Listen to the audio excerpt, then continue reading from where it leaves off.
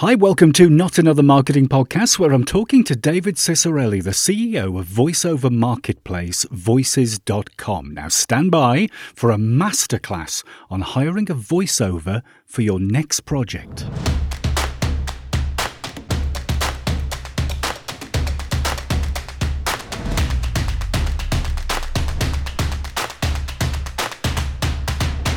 Thanks for downloading. Now, we're producing more content than ever before, and a lot of that content has an audio element to it. I'm kind of thinking video and podcasts, and even the messaging on our phone systems as well. So it's well worth hiring a professional voiceover to make sure your content sounds great. In this episode, I'm talking to David Ciccarelli, the CEO of voiceover marketplace Voices.com. Stand by for a huge amount of tips and advice on how to hire a voiceover.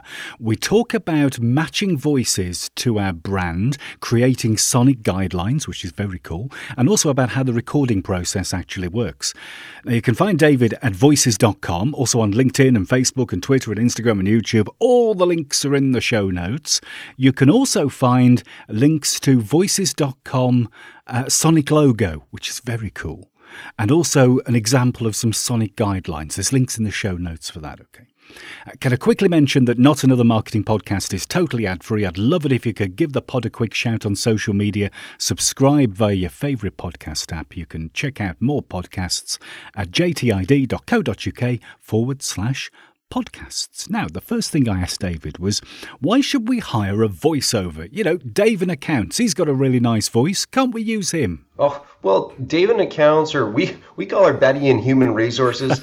They very well might have a nice voice. And Dave in accounts probably, though, lacks the training, perhaps even the proper equipment, industry knowledge, maybe some acting experience on how to bring that script to life to deliver a high quality voiceover recording that you'd need for your project. So I think those are some of the key factors.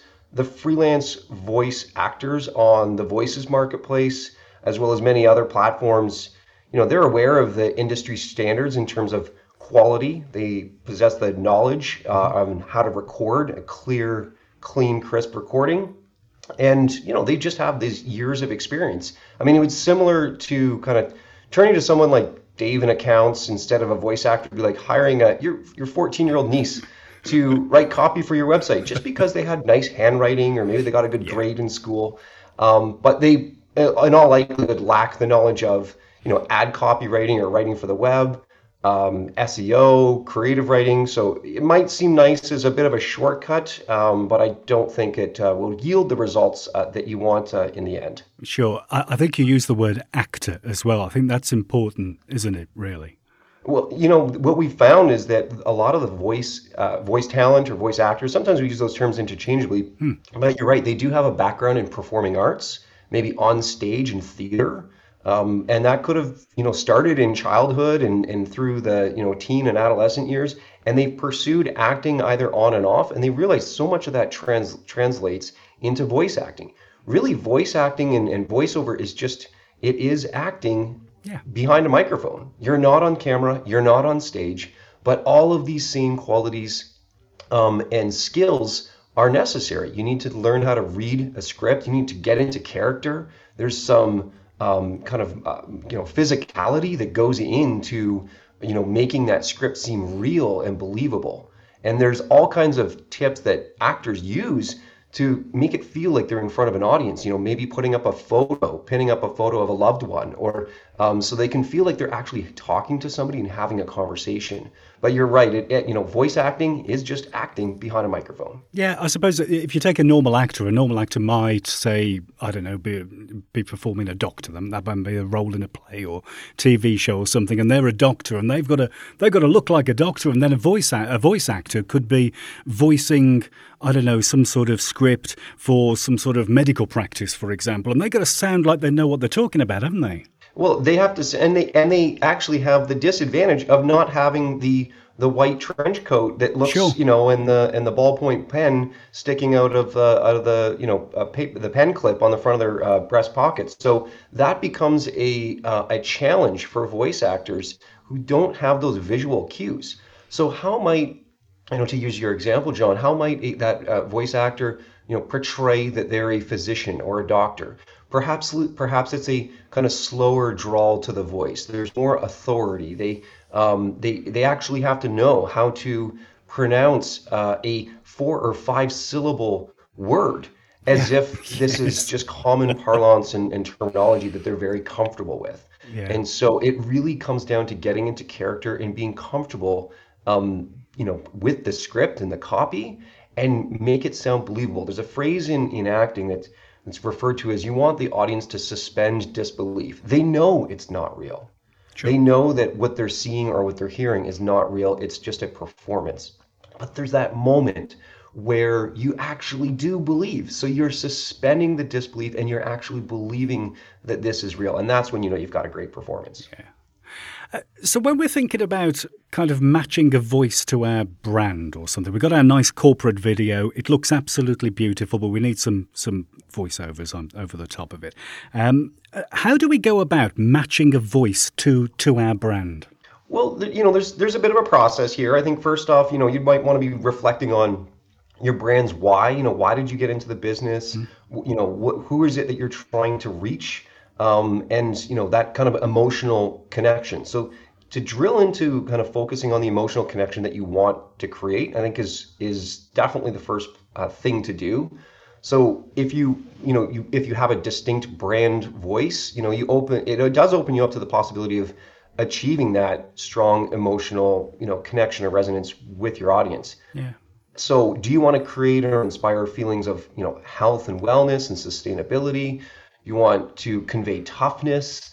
Maybe you want a reputation for being fun and lighthearted. Yeah. So the sound of what that kind of emotion connection, that's going to then feed itself into the artistic direction that you ultimately give that voice talent for reading the script.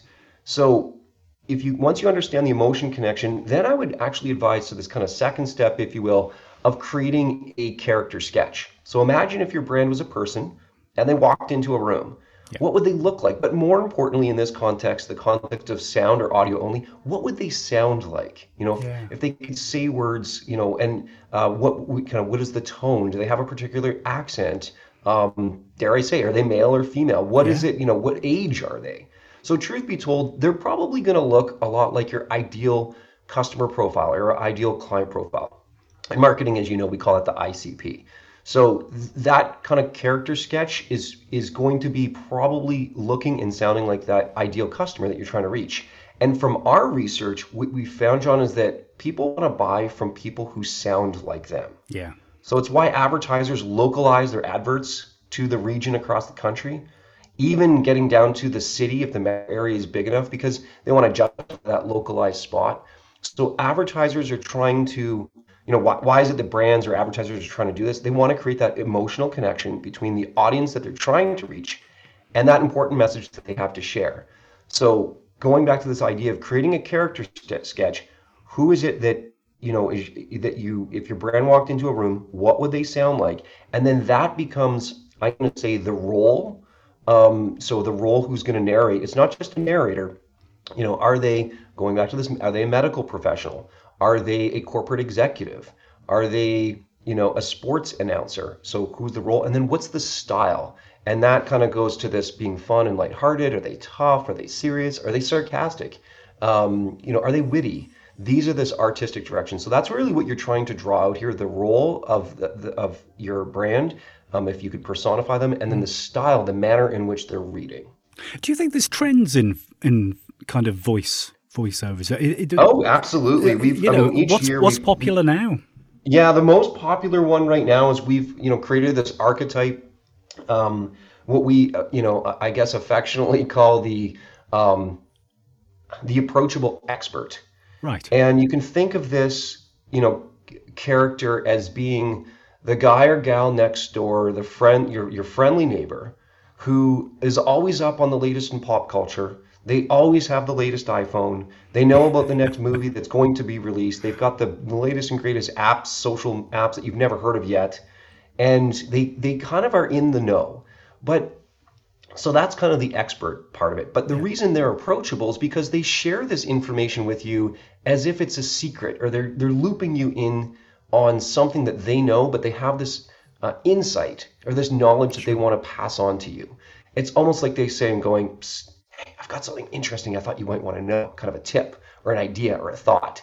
And that just draws people in as if knowledge is currency and information is currency.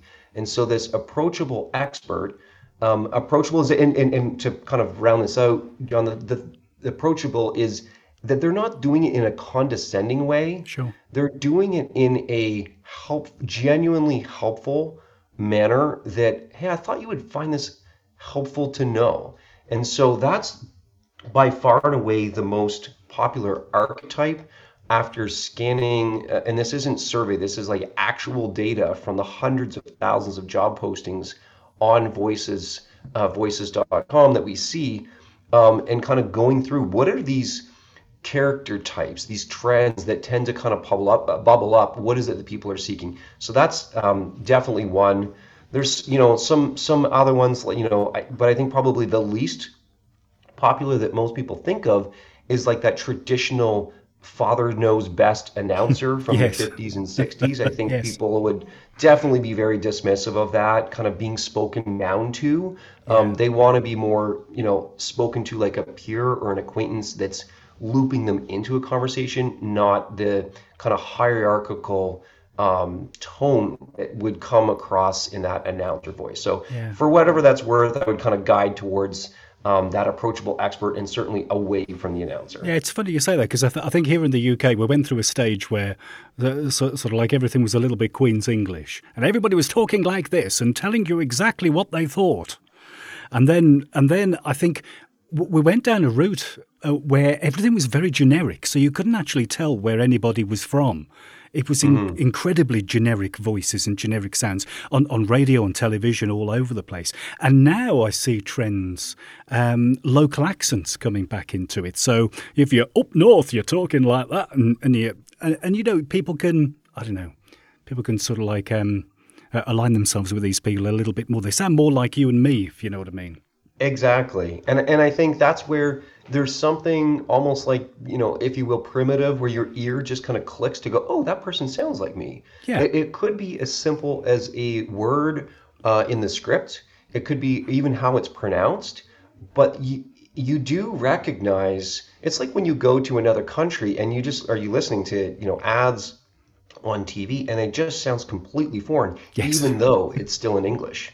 Yeah. And so the inverse of that is, oh wow, the more localized, the more targeted, if you will, to the people we're trying to reach, and it could come out in the form of jargon or industry terminology in a corporate video or promotional video that you're using. If those words are the words that your audience uses, then go for it. You're speaking their same language. But if it's some general mass media conversation, you probably do need to be a bit more generic there. But I think all in, it's like, just again going back to this point of who is it that you're trying to connect with, and the more that you can sound like them, I think you're going to be on the right path. Yeah, it's funny you say that because I think when I listen to living in the UK, when I listen to like US voiceovers and things like that, a lot of the time I think to myself, stop shouting at me, at me.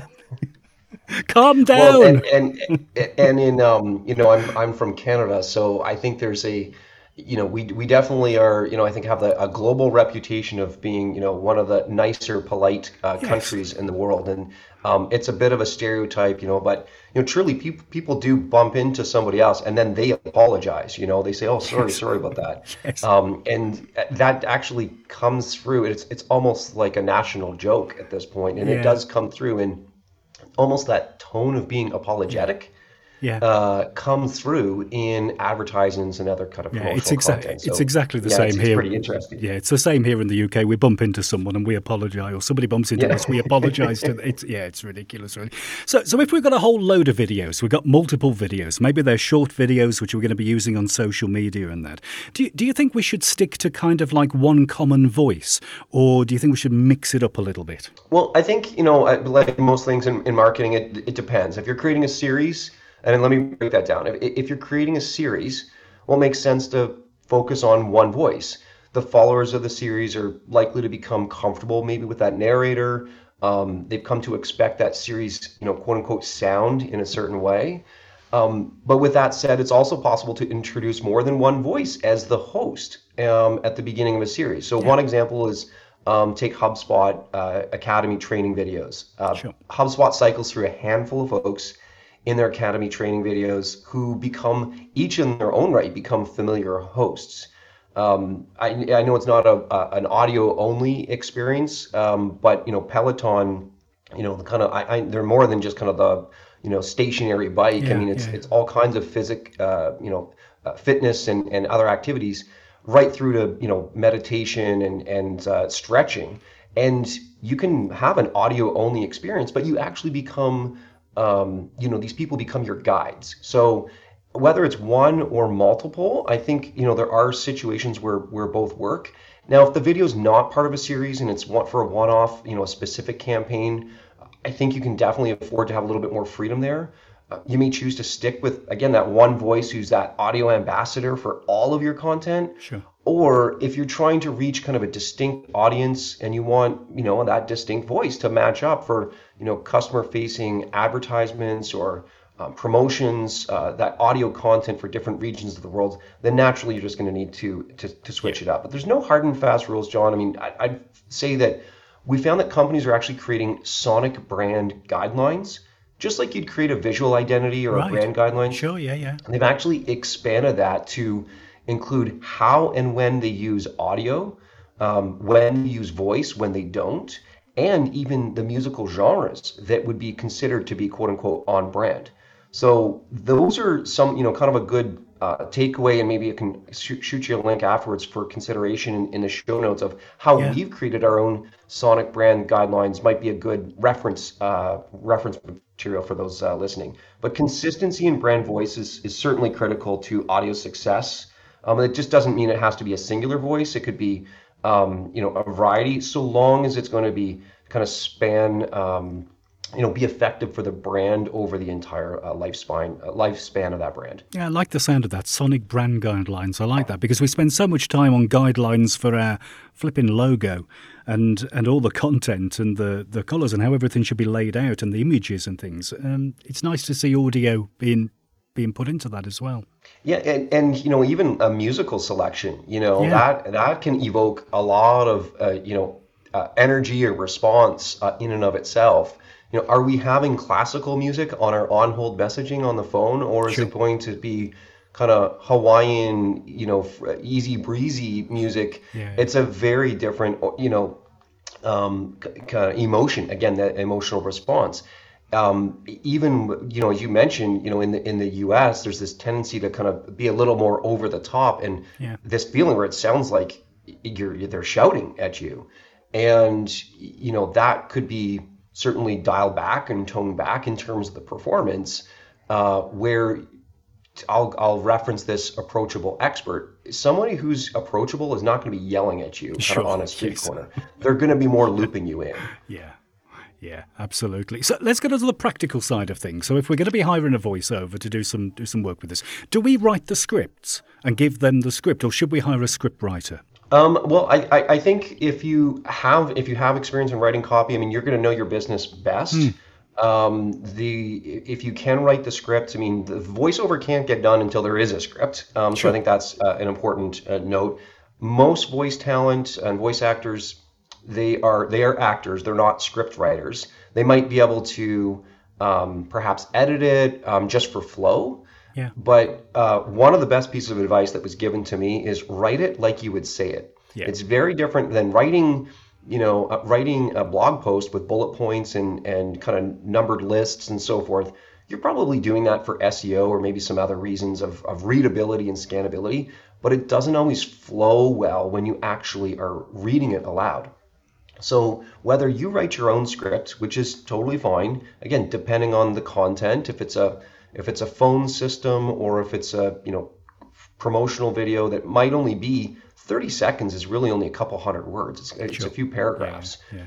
So that might be kind of a first crack, but please read it aloud. You're not being the voice actor, but you just need to read it aloud to make sure it flows. And if you're stumbling over your own words, in all likelihood, the voice talent is going to have the same challenge, and it just might kind of cut down on a little bit of back and forth. I think both is fine. The voice talent, as soon as they get into that recording studio, they might invite you to tag along, where you can actually listen in and you can provide some, artistic direction in real time. And that's just could be as simple as a Zoom call where you're both on the call at the same time and they're recording through their recording software, or even FaceTime or Skype. But basically that's referred to as a live directed session, if you want the industry jargon on that one. Yeah, yeah. But it does kind of allow you to, ask, to nail kind of some more of the nuance of where you want the emphasis. You don't want to put the wrong emphasis on the wrong syllable, if you know what I'm saying. So you want to get it all correct.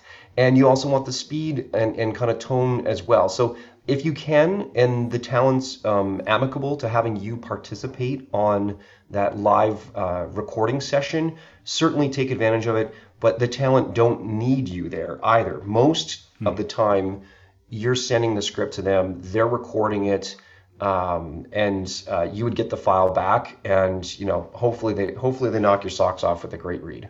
Yeah. So would a voice actor read something word for word? So I'm thinking of the situation where I've written a script and it's not particularly brilliant, but it's okay. And I'm using words like they are instead of there and things like that. Would a voice actor kind of like read around your script, or would they just stick to every word as it's written? They're going to stick to every word. And I have a funny story about this. It was a children's basically mobile game. And the script was simply said, read the alphabet, and the recording came back with the words, read the alphabet.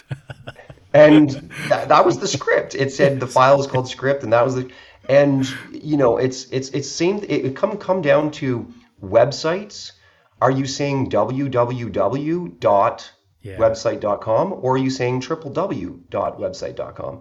Yeah. Or in California, as cringeworthy as this is, sometimes I hear triple dub dot, like you just hear weird things, right? Yeah. I hear dub a lot. Dub. Yes, exactly. Yeah. So if you want that, you need to write that in the script. Same thing with toll free or free phone. Is it 1-800 or 0-800? How do you want that? So I think those are the kind of things that you absolutely want to write out verbatim. You don't want to have the read the alphabet example come back with your script. Yeah. So you've touched on it already, but how does the recording tend to work? We kind of like email a script, it gets recorded, audio sent back and everything. You mentioned we can actually be there during the recording. I bet the voice actors love that. Somebody hovering over them, micromanaging. Yeah. Well, maybe just to take a quick step back on the process, because I think it is pretty straightforward. Yeah, sure. It actually all starts with, posting a job. Most freelance marketplaces start with the job posting, and sure. Voices.com is no different.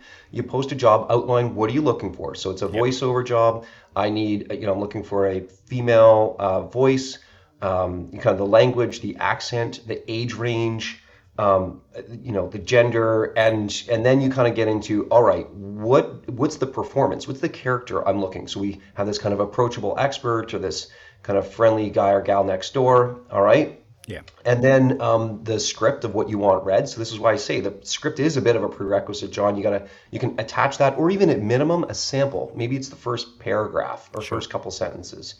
And then of course, your budget, what you're thinking of. For this project, it might be, $100 to $200, maybe kind of 100, 200 pounds, something in that neighborhood for that voiceover for, that's 30 or 60 second video. And then we at voices.com, anywho, we actually take those inputs of your job and we match that up with the most qualified voice talent who have experience in either performing that character or doing that kind of specialized work. And invite the most qualified talent to reply. The talent audition for you. So you're not hiring them blindly. Right. You're actually hearing talent record that portion of your script. And this allows you as an entrepreneur or a brand manager to compare. apples to apples. You're listening to your script and compare. Actually, I like their interpretation. Or no, they're too energetic. They're over the top, and you can go through pretty quickly. The ear is very sensitive to tuning in. This is what I like. This is what I don't like. And ultimately, you're going to find that one person out of the 20 or 30 people that replied to you in really the first 24 hours, if you find that person, you just click the hire button. That's HIRE, and you'd go through and be able to make a payment in advance by credit card. The benefit of doing so is for the talent. You're in effect booking their time, right? So we hold the payment in what's referred to as an escrow account. Basically, we're holding it in trust on your behalf, so that the talent has the peace of mind that they're guaranteed to get paid, and you also know that the payment's being handled. You don't need to worry about kind of any contract negotiation or anything along those lines afterwards. We disperse the payment only once you're happy with the recording. So that's kind of this moment where brings us up to the present of doing that recording. Talent can you have kind of another opportunity to change the script if you're like, hey, my original sample script was this, but I've changed a few things. Here's the final script. The talent can either just record that and send it back to you. Or if you want to coordinate, you can message the talent. You say, hey, can we hop on a FaceTime or a Skype video and or a Zoom and actually do a recording live? You're right. Some talent love it because they feel like I'm just going to nail the record. I'll nail the artistic direction. I only need to do this once. And there's kind of fewer, back and forth, if you will. Other talent may, just to be transparent, they may say, hey, you're actually taking more of my time. There might be a modest additional charge. So it's best if you really want that. I would advise that, like, if you want to provide that live artistic direction, just describe that in your job posting. Set the expectation up front so they're not like, oh, well, now I got to coordinate my calendar around your needs. But in the end, they're going to deliver that broadcast quality audio file. It's an MP3 or a WAV file, and then you can use it for how you see fit. And then the process just finishes off with some ratings and reviews. You get to rate the talent, which helps them out secure that next gig on the freelance marketplace. Well, one of the things that always springs to mind with me is somebody I spoke to ages and ages ago as a graphic designer, and he hated it when people used to do all these revisions all the time, revision after revision, and he just wanted to turn around to people and say, look, I'm the expert. I've had years and years of experience of this. You don't know what works best. I do. Is there a little bit of that in voiceover world? Because I can imagine... I've been doing this marketing lark and stuff for a while now, and I know there's folks out there where if you're on the phone to them and they're working with you as you're doing it, they'll be telling you to do things that are not best practice, that won't work. How do you get around that? Well, the talent, hopefully there's an appreciation that you are hiring experts, but you're right. There will be the... that persona who believes that they do know best, even though they have limited experience in that. So definitely hear you on that. The way that we've tried to preempt kind of the unlimited, indefinite revisions and re-records is right from the start. So when the talent are replying to your job opportunity, your job posting, not only are they recording that audition, and they're providing you with a quote of how much they're going to do the work for, so you get some price certainty there. They're also, denoting if they have what we just call a revision policy, which basically is most of the talent we found, they say, hey, up to 2 revisions if needed. They're just trying to put some goalposts around it so that should you fall outside of that, you're not coming back 3-4 times. And, in all reality, I think talent want to do right by you as the client. But they also don't want to feel like they're being taken advantage of. So if they'll say, hey, 2 revisions. Sometimes they might do kind of 3, but when it gets to 4 or 5, and the script is changing, that's really when the talent starts to go, hey, this is actually a different project than the one we started with. As a general rule or guideline that the talent follow, they say. Kind of bluntly, if it's my fault, I will do the recording. I will re-record this. If I mispronounce something, I said the river Thames instead of Thames, or whatever. I didn't see that word that was there. I missed a word or I mispronounced it. Absolutely. They will re-record that. Now, if you as a client, however, are changing the script and that was no longer, you're adding a whole new paragraph. It's like, well, suddenly the scope of work has changed. Sure. And that's where there might be, that kind of tough love type conversations. Like, hey, I said I'd record a few edits, but this seems to be, the script seems to have grown legs. And next thing you know, it's like 3 pages instead of 2. Yeah. And I think, the takeaway here is it's just important to kind of iron that out, be clear about, how many revisions you might need, and if you need, the talent are going to tell you, they'll definitely do it if it's their issue, and know that they're coming from a good place, that they want to make you happy, but in turn, I think just to ask, hey, let's also honor the talents, that voice talent's kind of time and expertise. In not taking advantage of their generosity. Yeah, I think you're right. The graphic designer guy I spoke to was on his 18th font. Oh, and it's like, I just can't decide on a font, so we'll do 18. And it's like, it's ridiculous. Listen, David, fascinating chatting to you. I could talk for hours and hours about this. Where can we find you? Where's all your website, social media bits? Sure. Well, for me personally, the best place would be LinkedIn. It's just David Ciccarelli. Same on Twitter. I've been writing a lot on Medium about the industry and audio and kind of the audio revolution, if you will. And it's davidciccarelli.medium.com. The website, of course, is voices.com, where you can sign up for free and hire that great voice actor for your next project. Fantastic, David. Thanks ever so much for your time. Really appreciate it. Right back at you, John. Thanks so much. Thanks again to David for his time. Don't forget to check out the links to the Sonic logo and the guidelines in the show notes. If you've enjoyed this episode, you can subscribe for more on Apple Podcasts, Spotify, or your favourite podcast player. Just search for Not Another Marketing Podcast. Thanks for listening.